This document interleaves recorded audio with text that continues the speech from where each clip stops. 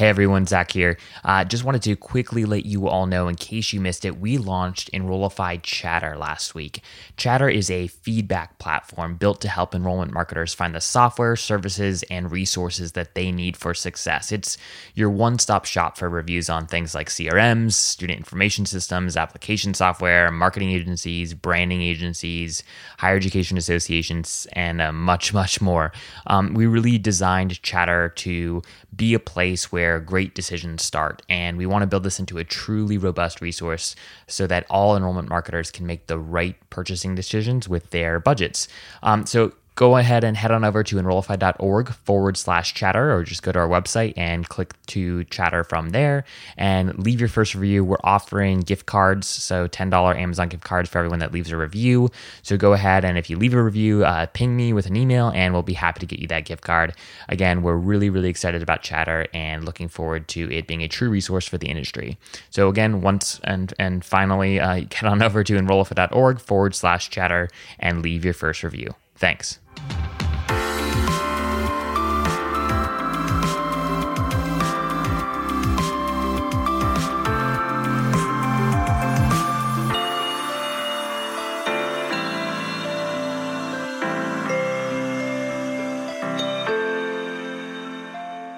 Hello and welcome to the Enrollify podcast. My name is Zach Boozy-Cruz and I am the host of today's episode. And today I have the privilege of speaking with Cassandra Serino, who is a higher education advisor, speaker, and consultant. Her resume, we were just chatting about this before this interview started, and her resume is arguably one of the most robust I've ever seen, and therefore it's sort of impossible to summarize it in the context of a brief introduction. So I'm really just going to let her introduce herself. But first of all, welcome to the show, Cassandra. Hey, thanks for having me, Zach. I'm really excited to be here. So I would love, Cassandra, for you to just give our listeners a quick 2 to 3 minute sort of, Cliff's Notes overview of your career to date, and we'll go from there. Sure, definitely. So like Zach said, my name is Cassandra Serino. I am a college advisor, and I've worked in higher education for pretty much my entire career. Started in admissions and orientation as a student leader, was really involved in campus when I was a student and just absolutely enjoyed the student experience. And after graduation, got the chance to work for my alma mater in our admissions department, and then moved into student activities and finished my master's and went to work in advising at the community college level. And loved it. My population of interest is low-income first-generation college students, and a lot of them start at the community college, so that was great training for me. And then moved back to the university level in academic advising as well as housing. I ran a living learning community for a couple of years. That was super fun, and now I am a lead advisor for a university, and I have a squad of advisors and I that keep students on track. Basically, we let them know what they need to be taking and keeping them on track towards graduation. So yeah, that's pretty much my day job, but I do a few other things on the side as well. Yes, and your day job is for most people exhausting, and really 2, if not 3 full-time jobs in and of itself. Talk to us a little bit about some of your side hustles. We're going to get into higher ed social momentarily, but just give our listeners a little bit of a sense of all the various things that you're sort of experimenting with, doing, the various ventures that you've started at this juncture. Yeah, so I'm the kind of person who functions better when I'm busy, and I have this terrible problem of taking on projects, which is both a good and a bad thing.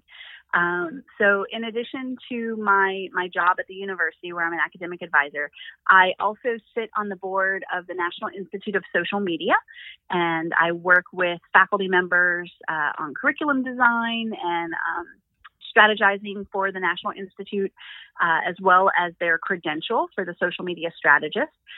So I do that. I also sit on the board of a local nonprofit, and we work to pipeline former foster youth into colleges and universities here in the state of Florida. And so we fundraise for that, and we work with educational institutions and partners to get these students from high school into a secondary credential.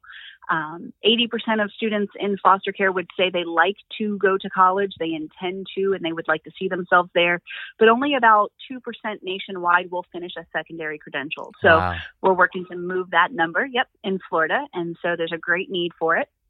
So I do that. I am also the technology chair for the NACADA Commission, Tech Commission.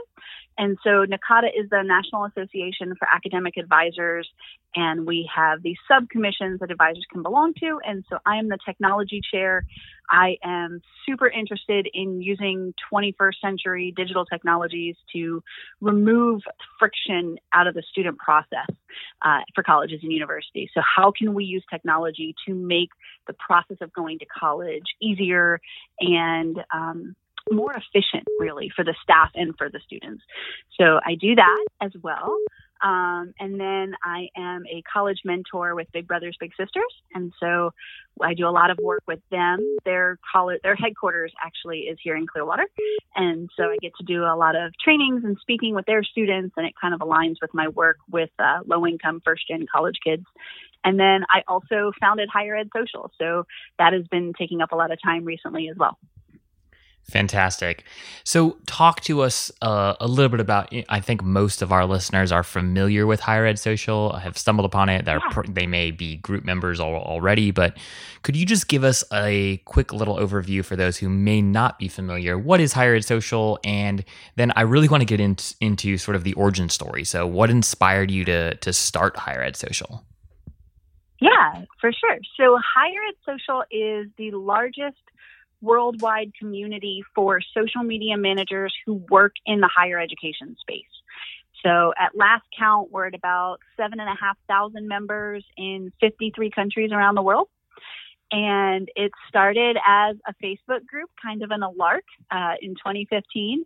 I was working in higher ed, and I had gotten connected to a lot of professional social media managers a few years earlier, back in 2012, when I was a beta user for Pinterest, and got to meet all of these really cool people that were on the cutting edge of this idea of social media as a field, as a professional way of communicating for a brand. And in 2015, I was talking with some other brand professionals in a Facebook group, and somebody mentioned that they also worked at a university and they were having trouble navigating the space because it's different from being on the corporate side.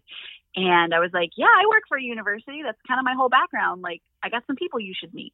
And so I started a Facebook group just to kind of combine my friends from both worlds, and invited everyone that I knew to it on both sides, and said, hey, we're in this together. I think we can learn from each other. You guys are bringing industry current, credentials and that sort of thing. And I've got some friends who know higher ed. Let's kind of have a virtual happy hour. And so that started it off in 2015. And we slowly attracted people over the next couple of years. What we noticed was a lot of folks in these higher ed roles were either coming from industry and didn't really understand higher ed as a non-branded sort of corporate entity, or they were coming from higher ed and they were academics, but they were managing social as sort of those other duties as assigned. And so we really needed to learn from each other. And over the last almost, 5 years now, we have exploded. We have created trainings and webinars. We've had in-person events. We've coordinated with conferences. We've done in real life meetups with people. We've helped professionals get jobs and change jobs and talk about credentials. And it's fantastic. Actually, it's the best little clubhouse on the internet. Everybody is fantastic in sharing their time and their talents. And they're some of the best people to be involved with, honestly. I love it, and as a relatively new member to Higher Ed Social, I can tell that there's certainly a charisma about members, and just a very a spirit of giving and a willingness to share, which is really cool, because you don't always see that in these sorts of groups, right? A lot of it is self-promotion, or you see a lot, you see the same, vendor partner posting, on repeat, every 2 days or something like that. And you guys have something that at least, at face value, seems really, really communal and actually helpful. What a novel idea. Yeah. What I'd love to, like 10 years ago, right? So the idea of colleges and universities having people that work for the institution with titles like social media manager, coordinator, directors of social strategy, et cetera, that was, unheard of. And as somebody who, got into this space early, I'm curious, can you share from your perspective how you've seen social media grow as a discipline, as even a profession within the context of higher ed? Yeah, for sure. So universities are interesting because they, by definition, tend to be very long-lived, slow-moving organizations. Change does not come easy to higher ed. And, 10 years ago, we're at 2010, we had just had iPhones for about 3 years. So this idea of carrying around a tiny computer in your pocket was sort of becoming a real thing. And the idea that you could look for information other than just on a laptop or a desktop. And we were starting to see websites becoming really more critical and forefront. More newspapers were moving to an online platform. And with the smaller screens in our pocket, how were we reconfiguring how we were talking in this digital space? And so I think the people it probably hit first were the website people for colleges and universities, which is interesting to say because most college and university websites are awful, actually. Sure. And they're very difficult to navigate, and that's that can be really problematic for both students and staff at those organizations.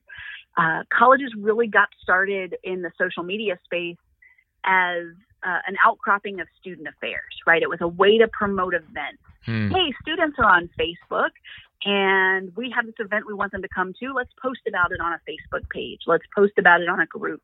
And back then it used to be a lot easier to get reach, right? So if these people were following your Facebook page or they were in your Facebook campus group, they pretty much saw what you were posting at least a higher rate than now that we have the Facebook algorithm. It's a little bit more challenging to reach people who follow you. But it was really this outcropping of student affairs.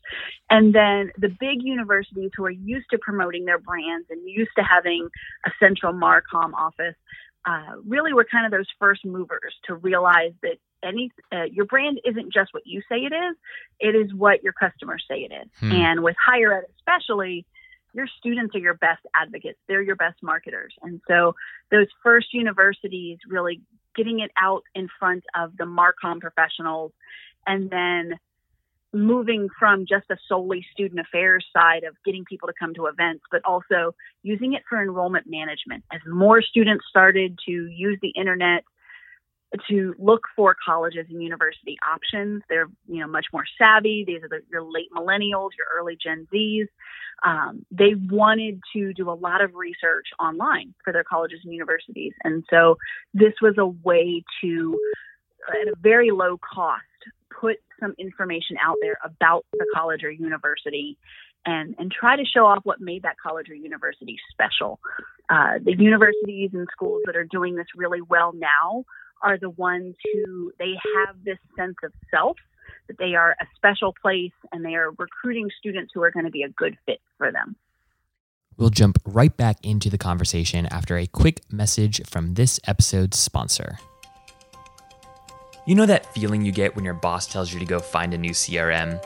Or when you're tasked with finding a handful of digital agencies to respond to your RFP? It's exciting, but also overwhelming. Where do you start? How do you know what system or service provider is the best fit for your school's unique context? Introducing Chatter, a feedback platform built to help enrollment marketers find the software, services, and resources they need for success. Chatter is your one-stop shop for reviews on CRMs, student information systems, application software, marketing agencies, online program managers, branding agencies, higher education associations, professional development resources, and much, much more. Our goal is to equip you with the information that you need to make the right purchasing decision for your enrollment management or marketing and communications team. Get started by reading reviews and writing one of your own. and then invite your colleagues to do the same. Chatter, where great decisions start.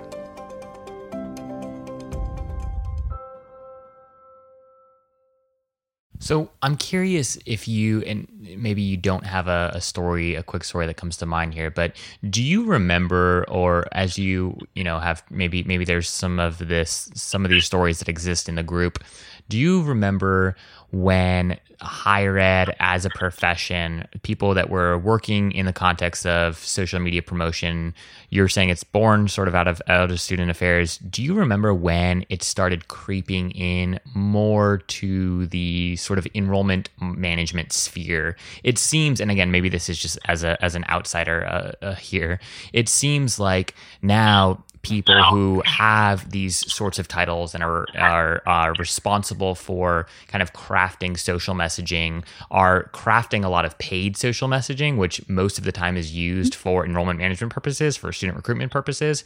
Do you remember like how that transition happened? And is there any sort of like, when did you realize, or maybe even people in your network start realizing that, oh my gosh, social media really is a space for lead gen, essentially? It is a space to introduce our brand to prospective students. When did that transition happen? I think really, that's a great question. So I think part of it came out of the recession as well, right? So in 2008, we had sort of this massive economic recession in the United States, and all of a sudden people were out of jobs.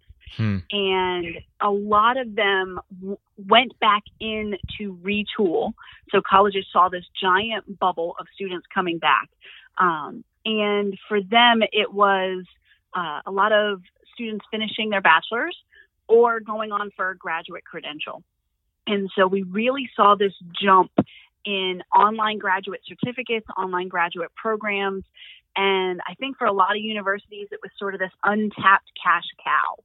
Here is this population of students that are going to pay graduate level tuition rates, and we don't have to house them on campus. They don't use a lot of our services.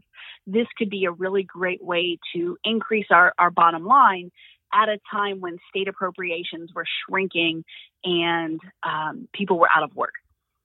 And so really 2008, you saw a lot of really reliance on Google SEO, Google advertising, because remember back then people were still searching on desktops and laptops, right? We only got iPhones in 2007. And so this idea of a mobile sort of internet was really a couple years off for that. So a lot of it came out of those SEO rankings and trying to rank when someone was looking for MBA program near me. Those universities really needed to be able to jump on it. And then really once we started seeing the proliferation of smartphone handsets, and they were more common in the average population, we really started to see those happen on social platforms, trying to reach those, older millennials that maybe had a few years in their career. Now it's 2011, 2012, 2013, and they might want to go back for a graduate program. So how can we keep them connected to our university?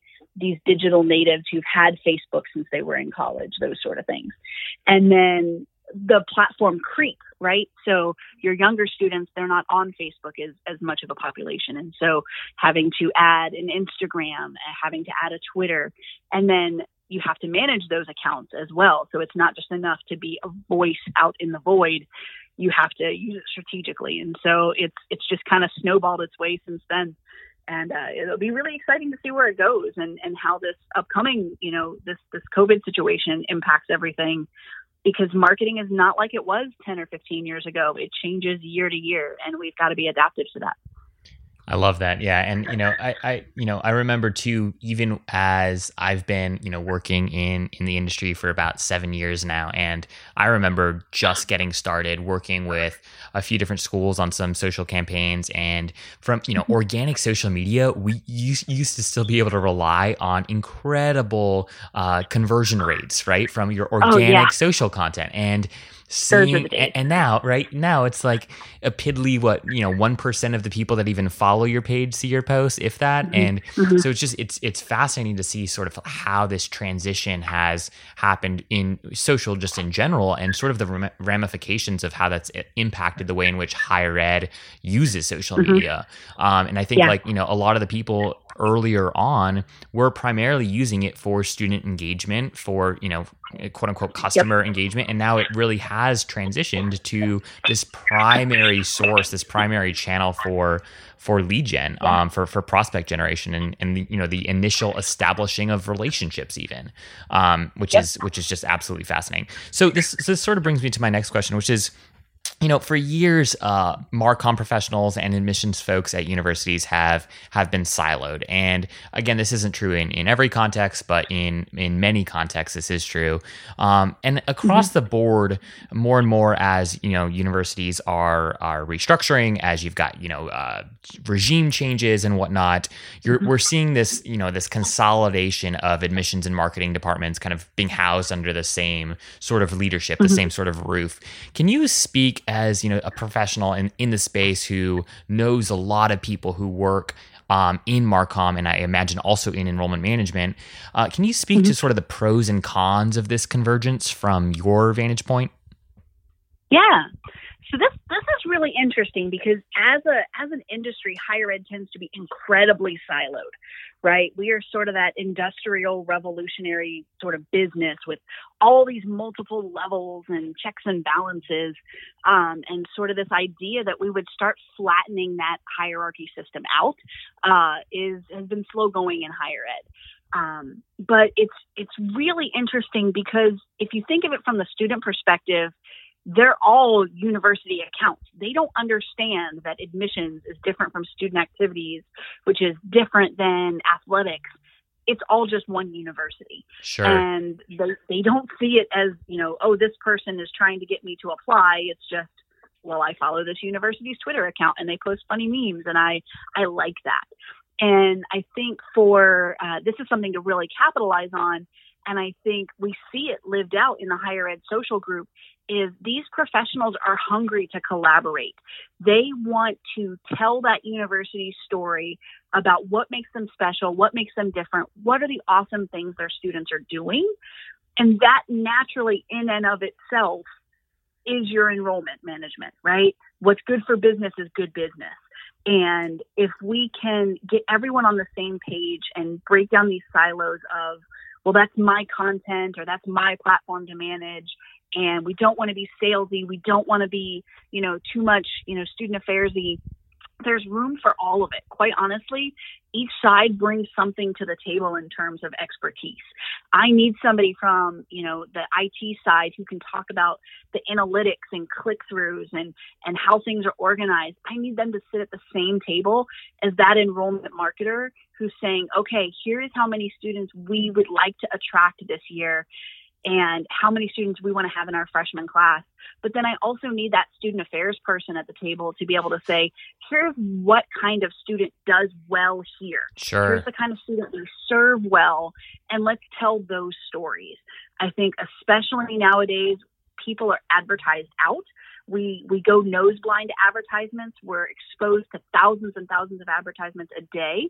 And the things that resonate are the genuine human emotions and small relatable moments. That's what they want to see. And honestly, that's the best part of college, right? If you choose your school based on where you fit because of those small, fantastic, lollipop moments, that's going to do your marketing and excitement for you, right? Especially in the U.S., people have this huge brand fealty to their college or university. And you can have, 10 people on your Marcom team or 5 people on your enrollment management, but you probably have thousands of happy students and alums, and they're going to do your marketing for you. So if we have everybody at the table understanding that we're all bringing something into this and we are all on the same team, what's good for your office is going to be good for my office. And how can we show that to the prospective student and their family in a cohesive messaging platform, then we all win, right? It makes it easy. Sure. Just quick question. Do you, do you have any good examples? Like, are there people that come to mind, institutions that come to mind that you think do this really well? Yeah. So really thinking about what, like, sort of this cohesive brand idea. So I am a huge fan of University of Michigan's sort of social feed. Their Instagram, for example, is always on brand, right? The colors, the style of shots, the edits that are done on there. If you landed on their feed and you didn't know what school it was, you would probably figure out very quickly that it's University of Michigan. And it's consistent across their website, across their different platforms, their Facebook, their Twitter, their Instagram. They're not posting the same thing, but you can clearly tell that there's thought and strategy behind it. And for a student, that is awesome, because that means that there's clearly thought going into the sort of student experience and how we are visually representing that on the internet, right?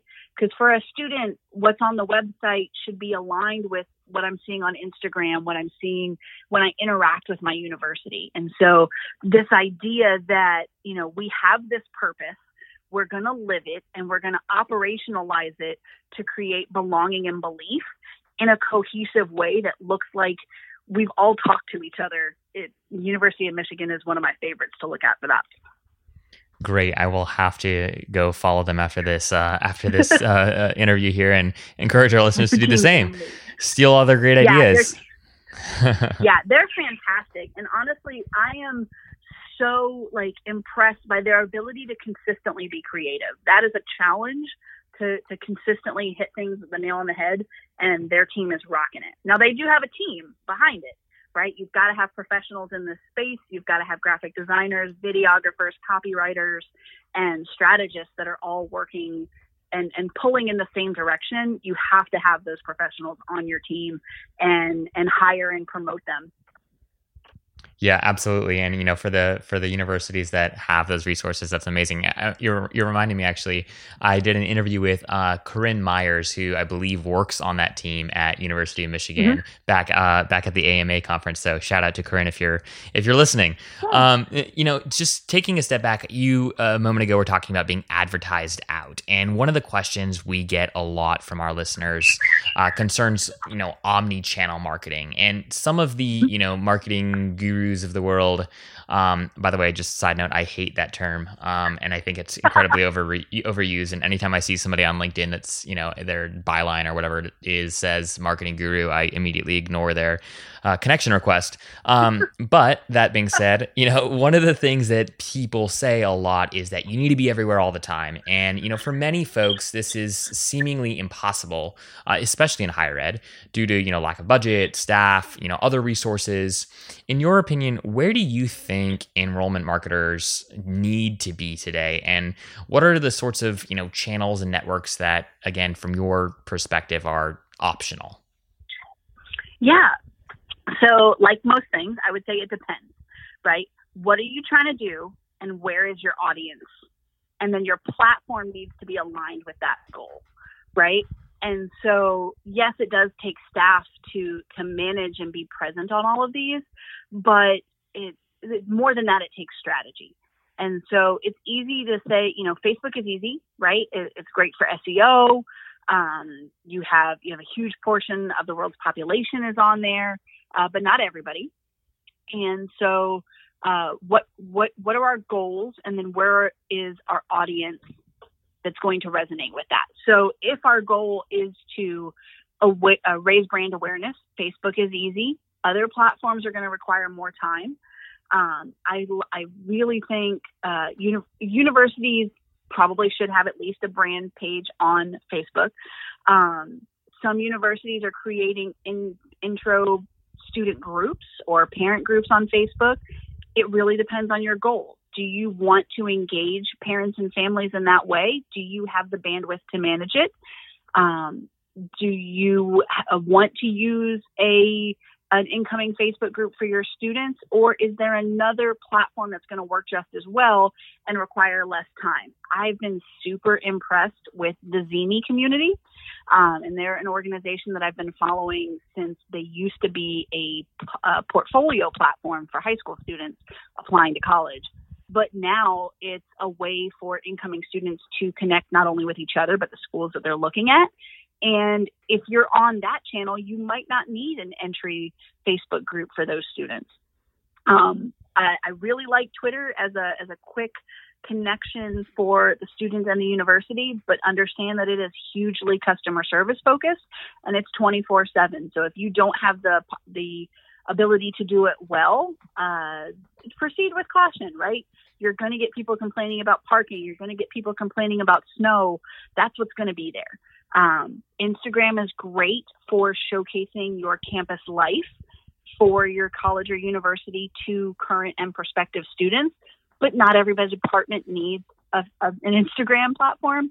Parking and services probably doesn't need an Instagram platform. Tiny department level accounts that are hard to staff with content probably don't need, their own individual piece of that platform. Not everybody needs TikTok just because it's shiny and new. Does not mean we need to be there. I think LinkedIn is definitely underutilized as a platform. It's a little bit clunky, but they're evolving it. But if we are trying to say that our university is going to impact your life, and as an alumni, here's what you're going to be able to do after being educated by us, we really could be leveraging LinkedIn a little bit more, both to connect with our alumni and where they're going, but also for our current students to find mentors and connect with those who have gone before them from their school. And then keeping your finger on the pulse of what is being said about your school. Reddit is great for that. Even if you're not, having an account on Reddit, you want to know what people are saying about you. So setting up Google alerts, monitoring those platforms. The internet can be an angry, angry place sometimes, but there are nuggets of gold that are out there, and you need to know what your students, your families, your staff, your faculty are saying about you to be able to be involved in those conversations. If you are not there, those conversations are still happening. You're just clueless to it. And so we have to know what the goal is and then align the platform with that goal. And we don't need to be everywhere at once. Definitely maybe jump on and claim your handle so nobody else claims your username, but you don't necessarily need to have every platform everywhere for every department. That's just not manageable, and it's not going to be good business. Couldn't agree more. And, one of the things that I think people don't even necessarily realize, but is sort of probably hurts their brand more than they're aware of, is when they go and they launch an Instagram account for parking, and they go and they launch a Facebook page that's specific for this program or this faculty member, and then they let it sit, right? And so as a prospective student, right, when you go and you look that up and you find it, if the last post was from 2 years ago, what is that? What does that send you as a prospective student? Like what sort of messaging does that send? Oh, wow, maybe this innovative program isn't so innovative, or, maybe they're not really doing that many cool things if they haven't touched their Facebook page in 2 years. So I love what you said about needing to be really, really intentional, identify the goal, identify the strategy before deciding which networks, which platforms, etc. So exactly.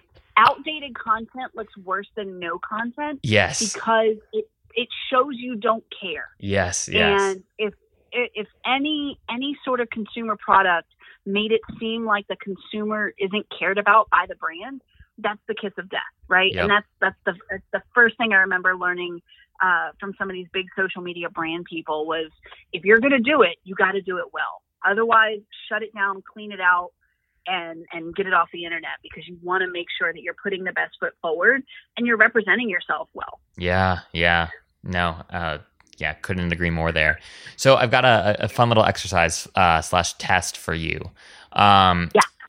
If you had $10,000 to spend on a social campaign right now, right? We're, just for listeners who might be listening to this in the way future, we're in the middle of the COVID-19 crisis. And you have $10,000 to spend right now.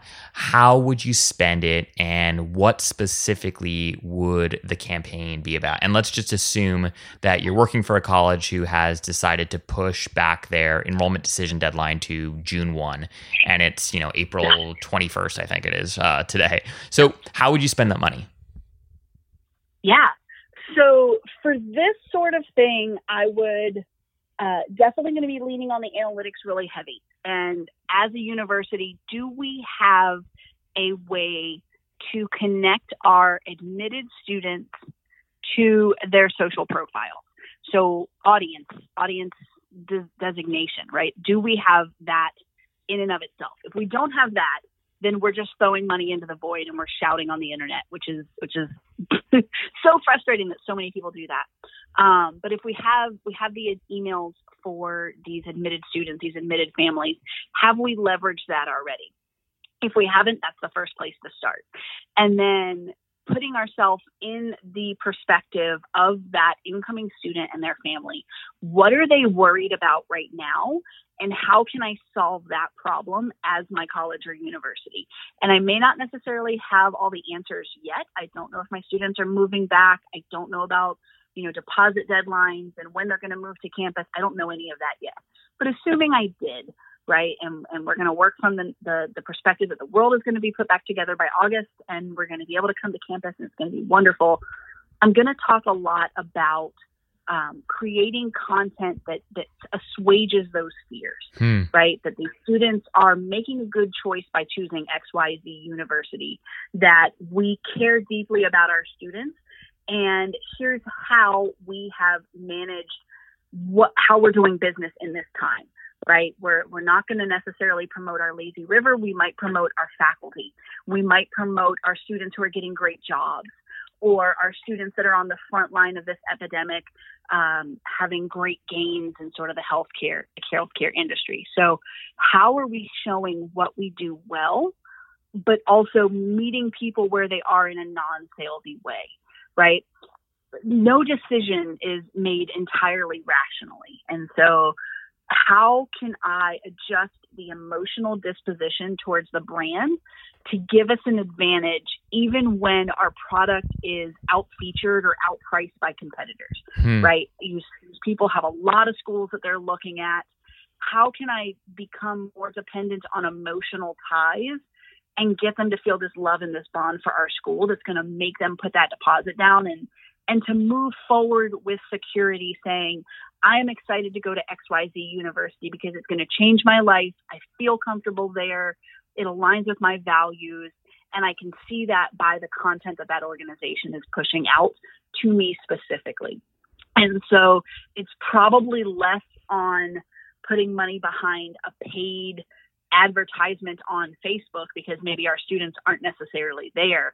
And it might be more on leveraging an outside firm or company to craft those audiences, or to upscale and be able to connect with students on a platform like Zemi, or to level up our video capabilities by buying some technology.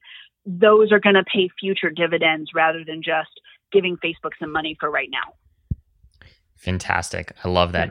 And absolutely. And I think one of the things that just stuck out to me in particular about what you shared is designing a campaign specifically about alumni that are doing really cool things right now. And specifically, if you've got a nursing program, even especially at the graduate level for people that are in GEM and listening to this, it's like, how can you, design a quick campaign around your students who really are on the front lines here, and, see if, and, you have to be careful and do this in a way that isn't manipulative and is truly authentic. But I think that is a fantastic idea that people should totally take advantage of. So thanks for that. Yeah. Go ahead. It's easy, right? These are things that people are passionate and excited about. These are your faculty who have given their lives to be connected in this field or in this space. If you can tap into that genuine passion and excitement, that is what translates in your marketing. right? Because people want to connect on the real and the human and the mundane. And so if I am watching someone talk about how they are so passionate about helping others and, this is where they found those things, that's inspiring for a prospective student, whether or not they're a nursing major or not. But if it looks like here's a place where this other person went to discover their excitement and what they're passionate about, and they seem really happy with their decision, I'm going to be happy too. And so following that line of thought backwards into what it means for the student on the other side takes it from being an advertisement that says, please come to XYZ University and give us some money, to we're a place that changes lives. Who wouldn't want to be connected to that? Absolutely. And, one of the things that I think is this just really, really underutilized opportunity. And it's not that, as you're saying, it's not that hard to do, but the people that do it well are the ones that win here. Is like, for D2C brands and even lots of B2B companies, right? They have to create stories to sell their product. Yep. You're in higher ed, right? Like you don't have to create anything. All the stories are real. They're genuine, they're authentic, and they're right in front of you. It's really just about figuring out how to communicate and leverage that story well. But I always, one of the things that I talk to people about all the time is like, especially when folks are complaining about their marketing campaigns or, not knowing what to post on social, it's like, when's the last time you picked up the phone and, or walked outside your office and talked to a student, right? The stories are endless, right? You're literally living in most contexts, not when you're dealing with COVID-19, but you're in a pool of people that have really unique experiences and stories that are probably like, or at least can be, somewhat related to the stories of other people that are prospective students. And so how do you don't have to create anything. You just have to go listen. You got to, write some notes, take some photos, pop out the video camera and then share that. That's exactly it. Honestly, that is everything. Get out of your office and go see what's happening on campus. I love it. Okay. I've got 2 final questions for you. One, and this is kind of about looking out again for many of us, right? We're struggling with what our budgets will be like next year. There's just tons of uncertainty right now. So all that said, if you think about, right, from your experience, everything that you've learned since founding Higher Ed Social, even before that, the back and forth that happens in the community, the conversations that you have with folks that you really respect in the industry, where do you think Higher Ed Social folks will be spending their budget? What channels or networks? What will that budget sort of breakdown look like? And what do you think from a content standpoint folks will be sharing over the next, let's just say, like 5 years? So in other words, to summarize that long question, right? Where do you think the social media coordinators in 2025, what are they going to be spending their time and money and effort doing? Definitely. I think a lot of what we're going to see in the next couple of years is going to be scaling back and creating efficiencies within what we're doing. I think we've kind of hit the peak number of social accounts that a school needs to have, and they're really going to need to pare those down. Streamline the process, make it easier for students and prospective students to get the information that they need, and clear out some of the bloat. I think that's going to help a lot, right? Schools are going to scale things back. That might be cutting channels. That might be cutting staff. And now it's going to be a great time in this next year to snap up some fantastic industry talent that wouldn't necessarily otherwise be on the market, and probably to get them at a pretty decent rate. And you're adding colleagues to your roster that are going to become loyal to your institution, right? We're seeing people getting laid off from their college or university, and we're going to see those fantastic rock stars that are now loose on the market hopefully get snapped up by institutions that are interested in sort of pivoting and capitalizing on that. I think we're going to see more video content. I think we're going to see a greater push in accessibility and making sure that our content that we create is accessible among other platforms. And I think we're going to see a lot of shift in our websites. people have been asking for a long time for customizable, personalized content as needed. I think we're going to see an influx in universities really expanding that sort of footprint on their web spaces, leveling up the speed of their website, clearing out some of the bulk, clearing out some of the external things that are weighing them down to become a bit more streamlined. I think we're probably going to see our younger generations moving a bit out of, sort of the Facebook marketplace as it were, right? Young people are always looking for their privacy. So they're going to go to the platforms where their parents are not. And we're going to see that continue to shift. Is that going to stay with Instagram? Is that going to pivot back to Snapchat? What really is the purpose of TikTok, right? So these sort of flash in the pan platforms are going to come and go. I think we're going to see more of that. But I think at the core root of it is our students and our prospective students want the ability to connect with each other in real, meaningful, relatable ways. And they want technology and the ability to do so quickly and easily, which as an industry, higher ed is not always embraced. I think we have a great chance to talk to the public about the value of higher education, which I think has taken a hit in the last couple of years, whether real or imagined, to really reframing that narrative and talking about what it is that we do as a transformable educational institution and how this is going to impact your lives. And then clearing out the bulk to get out of the way so that people can do that. Ad spend, I think we're gonna see it drop, right? Nobody I've ever met has said that they have enough staff or enough budget to do what they want to do. But we do have plenty of budget. It's just maybe reallocated into weird places. And so how can we pull that together? How can we get all of our staff running in the same direction to maximize the money that we are putting into it?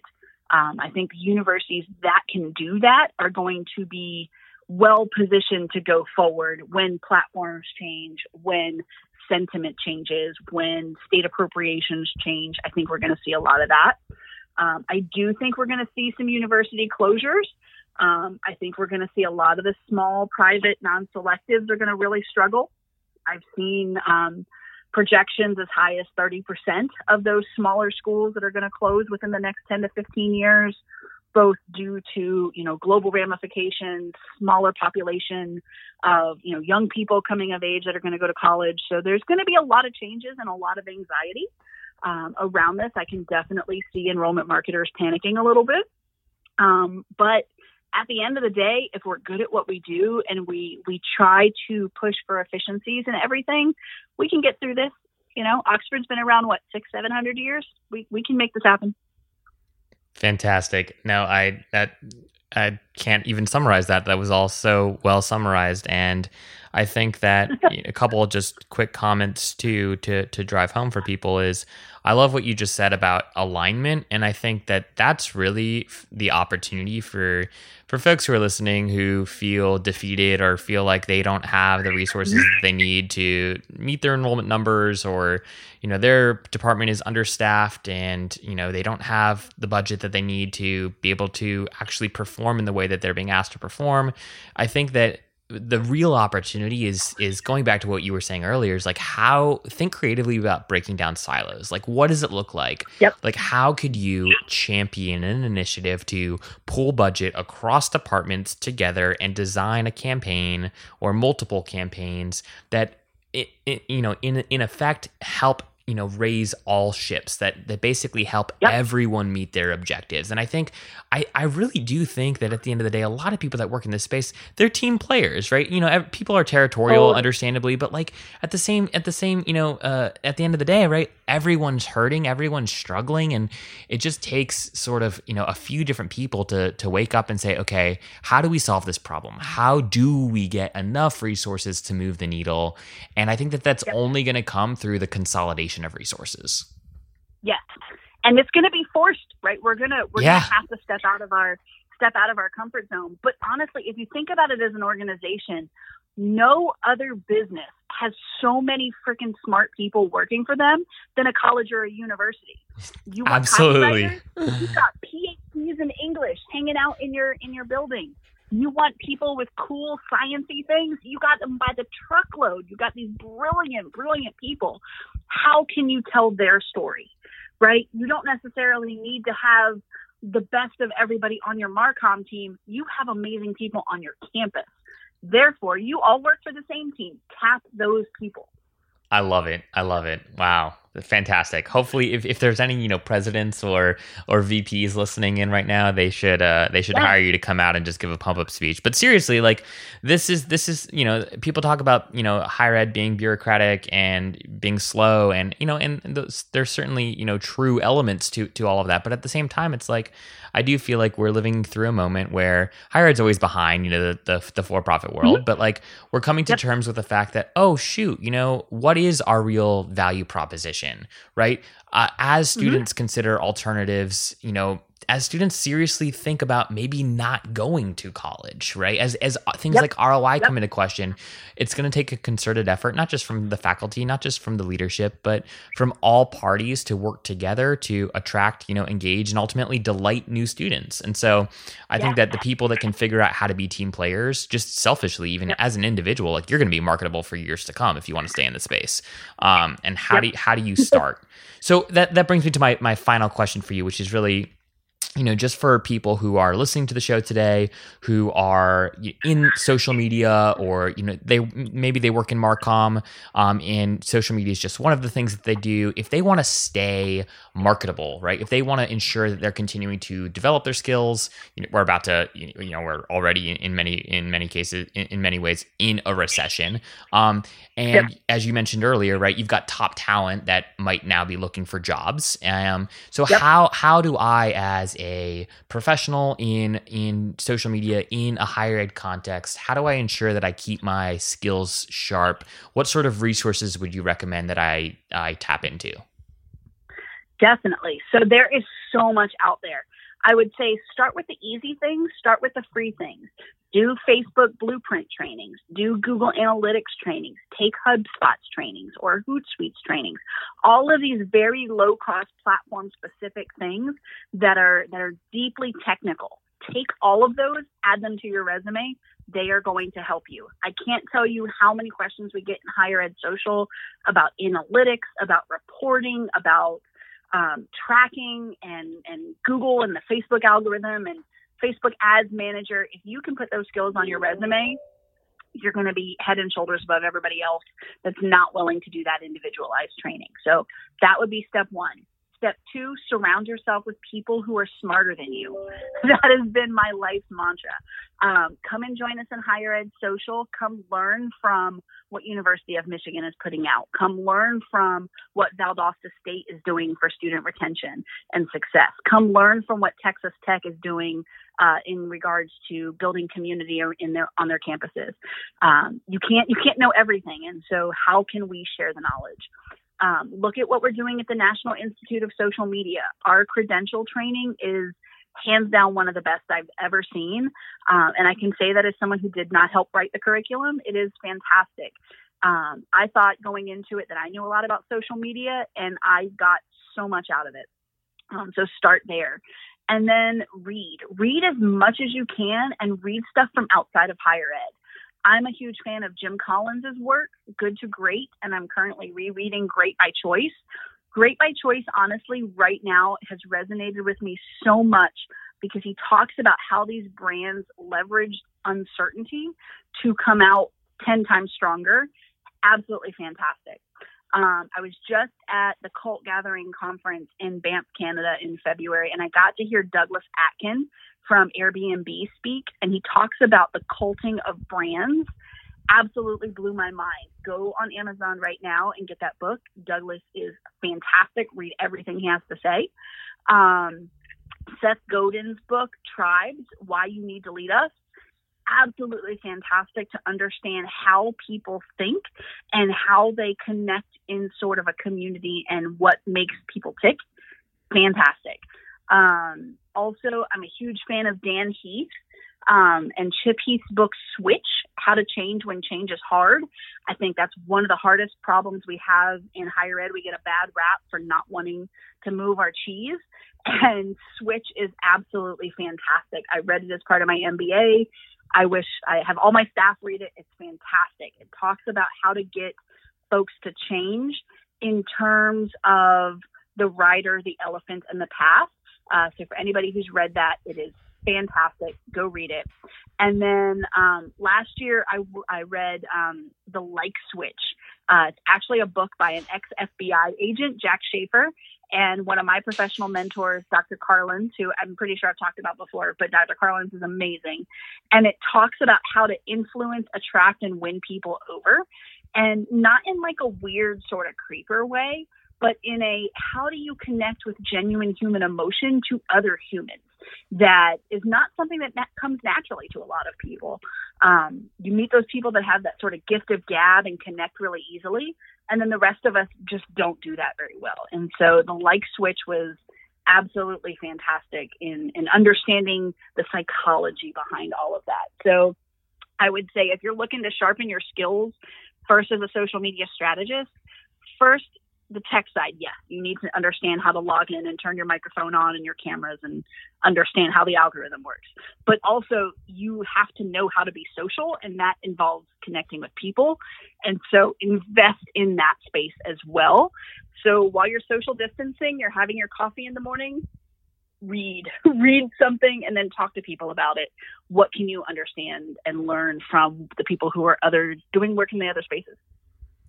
Cassandra, thank you very, very much for that. No, thank you for all of the wisdom that you shared today. I think that there's just a plethora of gold nuggets here for our listeners, and I really appreciate the work that you do. I'm thankful for your dedication to building not just social media as a profession, but also figuring out creative ways to help people that work in higher ed perfect their skills and increase their understanding, whether on the analytics side of things or on the creative side of things. What you all are doing at Higher Ed Social is incredible. And, for any of our listeners who are not already a part of this group or are following them on a wide variety of channels and networks, please go ahead and just Google them. You'll find them there. Thank you so much for your time, and I look forward to staying connected.